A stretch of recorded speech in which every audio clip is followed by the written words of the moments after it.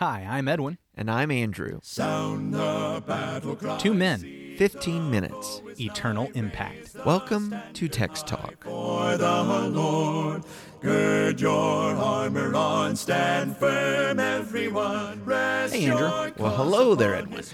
We are in a humongous chapter, Yes, we are. so I want to just go ahead and jump in here without any playful banter. All right, so it's Matthew chapter 26.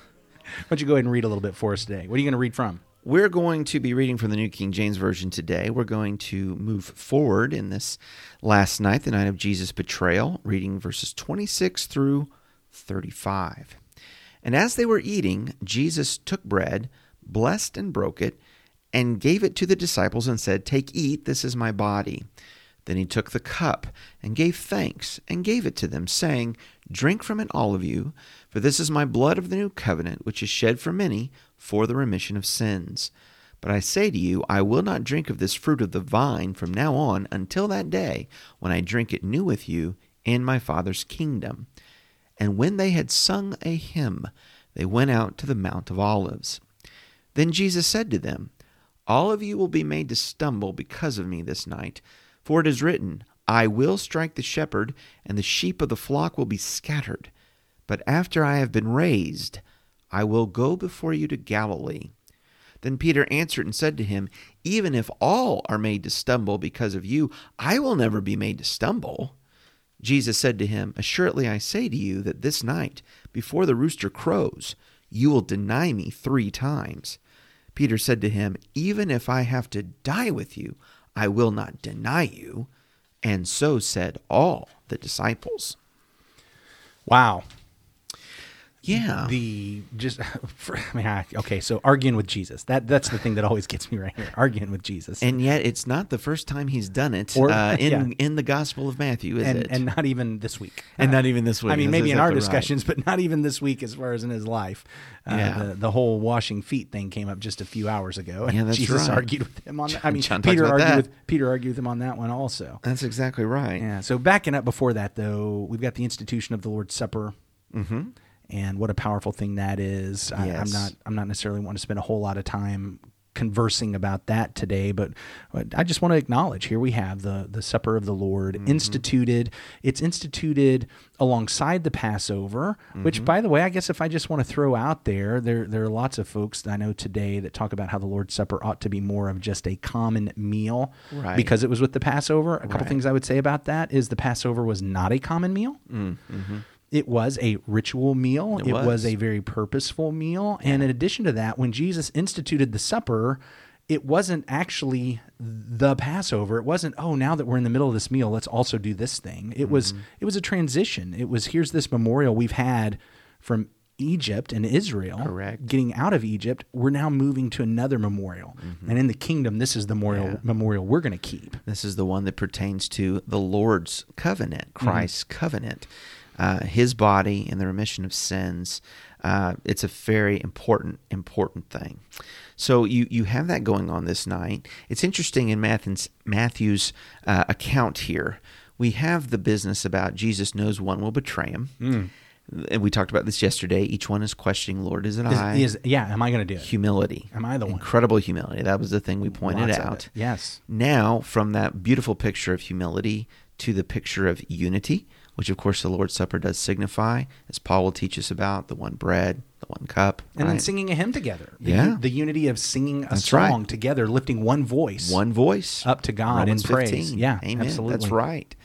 And then, as Matthew tells it, a transition to the Mount of Olives, where when Jesus begins to give more prediction now, and remember, we started the chapter by reading about him predicting a death. He talks about now it's the time I'll be struck. Now the sheep will flee, right? Be scattered. Referencing back to Zechariah chapter 13 and verse 7. And now here's where the pushback comes. Yeah. We've had a lovely evening thus far. Lovely evening, very humble, lots of unity. Yeah. And this is what gets me, is that when he was saying, one of you is going to betray me, it was me? Am I going to do that? Am I going to do it? But see, betrayal seems to me to be this big, huge thing, and they all see themselves as capable of doing it and worried. Surely not me. Will it be me? Right. And now he just talks about the fact that the shepherd's going to be struck and you're all going to flee. And no way, not me. In fact, Peter steps up and kind of leads the charge on this. Well, I would never fall away. I would never fall away. And so Jesus just tells him, look, okay, Peter, you actually tonight, before the rooster crows, you're going to deny me 3 times. Even if I have to die with you, I will not deny you. The way you just said that there, it makes me think about this difference in people's minds between betrayal and desertion. And for some reason, betrayal was something they wanted to consider. I don't know. Lord, is it I? Yeah, they seem to all think that they might do that, but not desertion. But desertion, no way. Yeah. And and even though Peter seems to lead here, it's his words that are recorded, as you pointed out, arguing with Jesus. But they all say it along with him. Exactly. But they all agree. That's right, Peter. We're not leaving. We're not deserting either. None of us will desert. We all think we might betray, but none of us believes we'll desert. And that's exactly backwards from the way I would view it. I would think so too. I'd be a whole lot more like, yeah, I might actually flee, but I would never betray you, as if there was a difference. But well, I don't want to get us too far afield here, but if the concept was earthly reign, earthly kingdom, kingdoms of men, there are times all throughout history, and even in Bible history, when there were conspirators in the court of the king. Did they hear some of that as almost prophetic or something, that one day someone would betray me?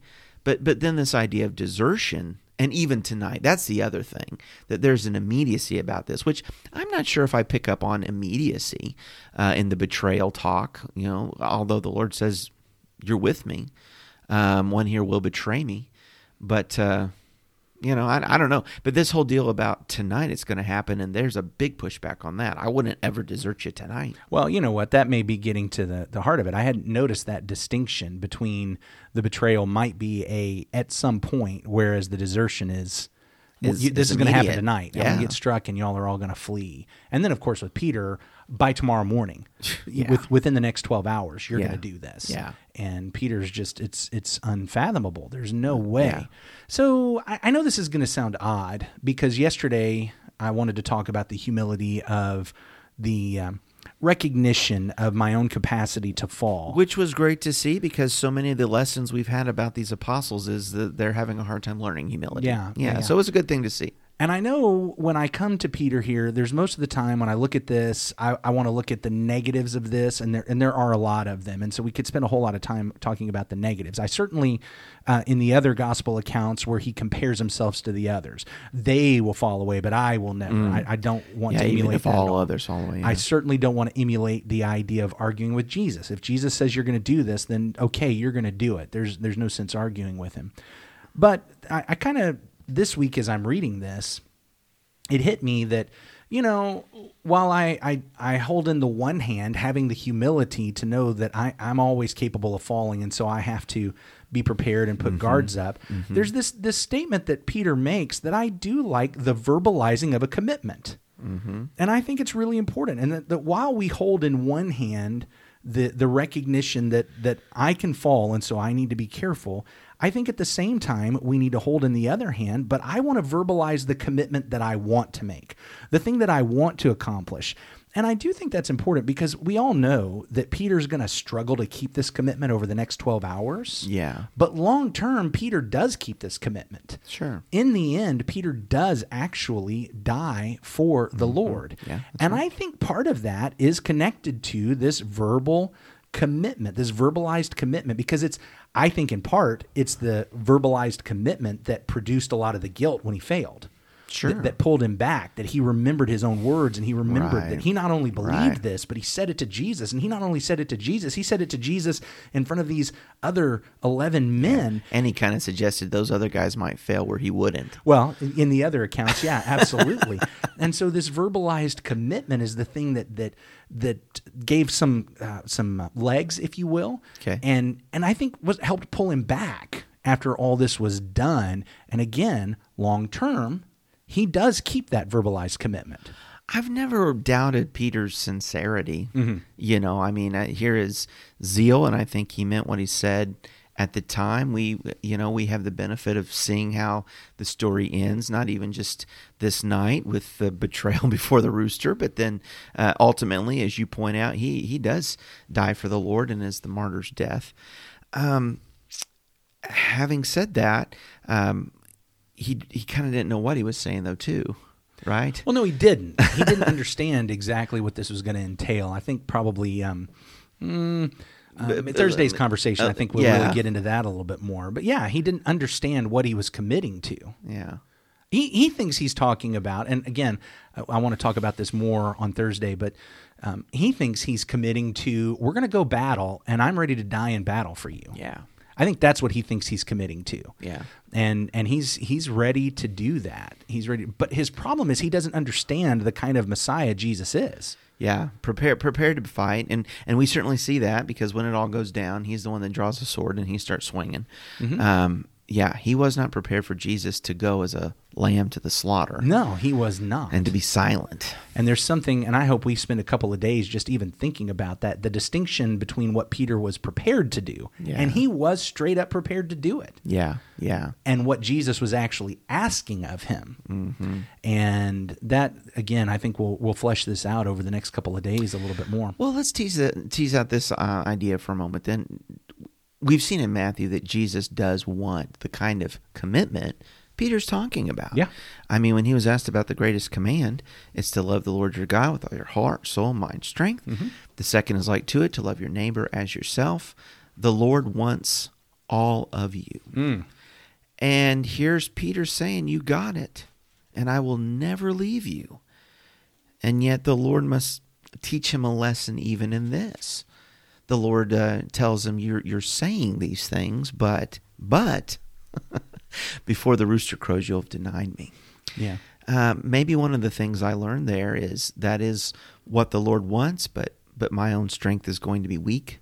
Mm. It's going to be by His grace, by His mercy, by His power, that I keep any of my commitments, and even my commitments to Him. Well, which is why I have to have the human. Okay, so as we go back and forth between these two things we've talked about yesterday and today, mm-hmm. which is why I make this commitment, I declare it, I give it to the Lord, I promise it, but I understand my own capacity and capability for falling. And so what do I have to do? I have to rely on God. I have to hang on to God. I have to dig into His grace and His strength.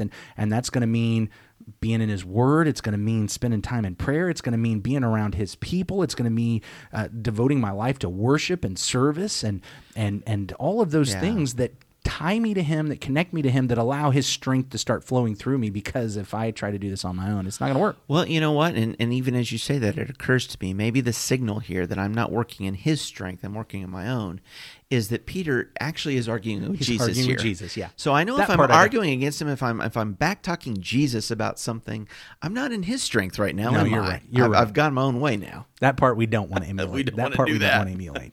Well, listen, there's so much in here, but we probably need to go ahead and wrap up today. So let me go ahead and end with the prayer. Holy God, thank you so much for your Son, Jesus.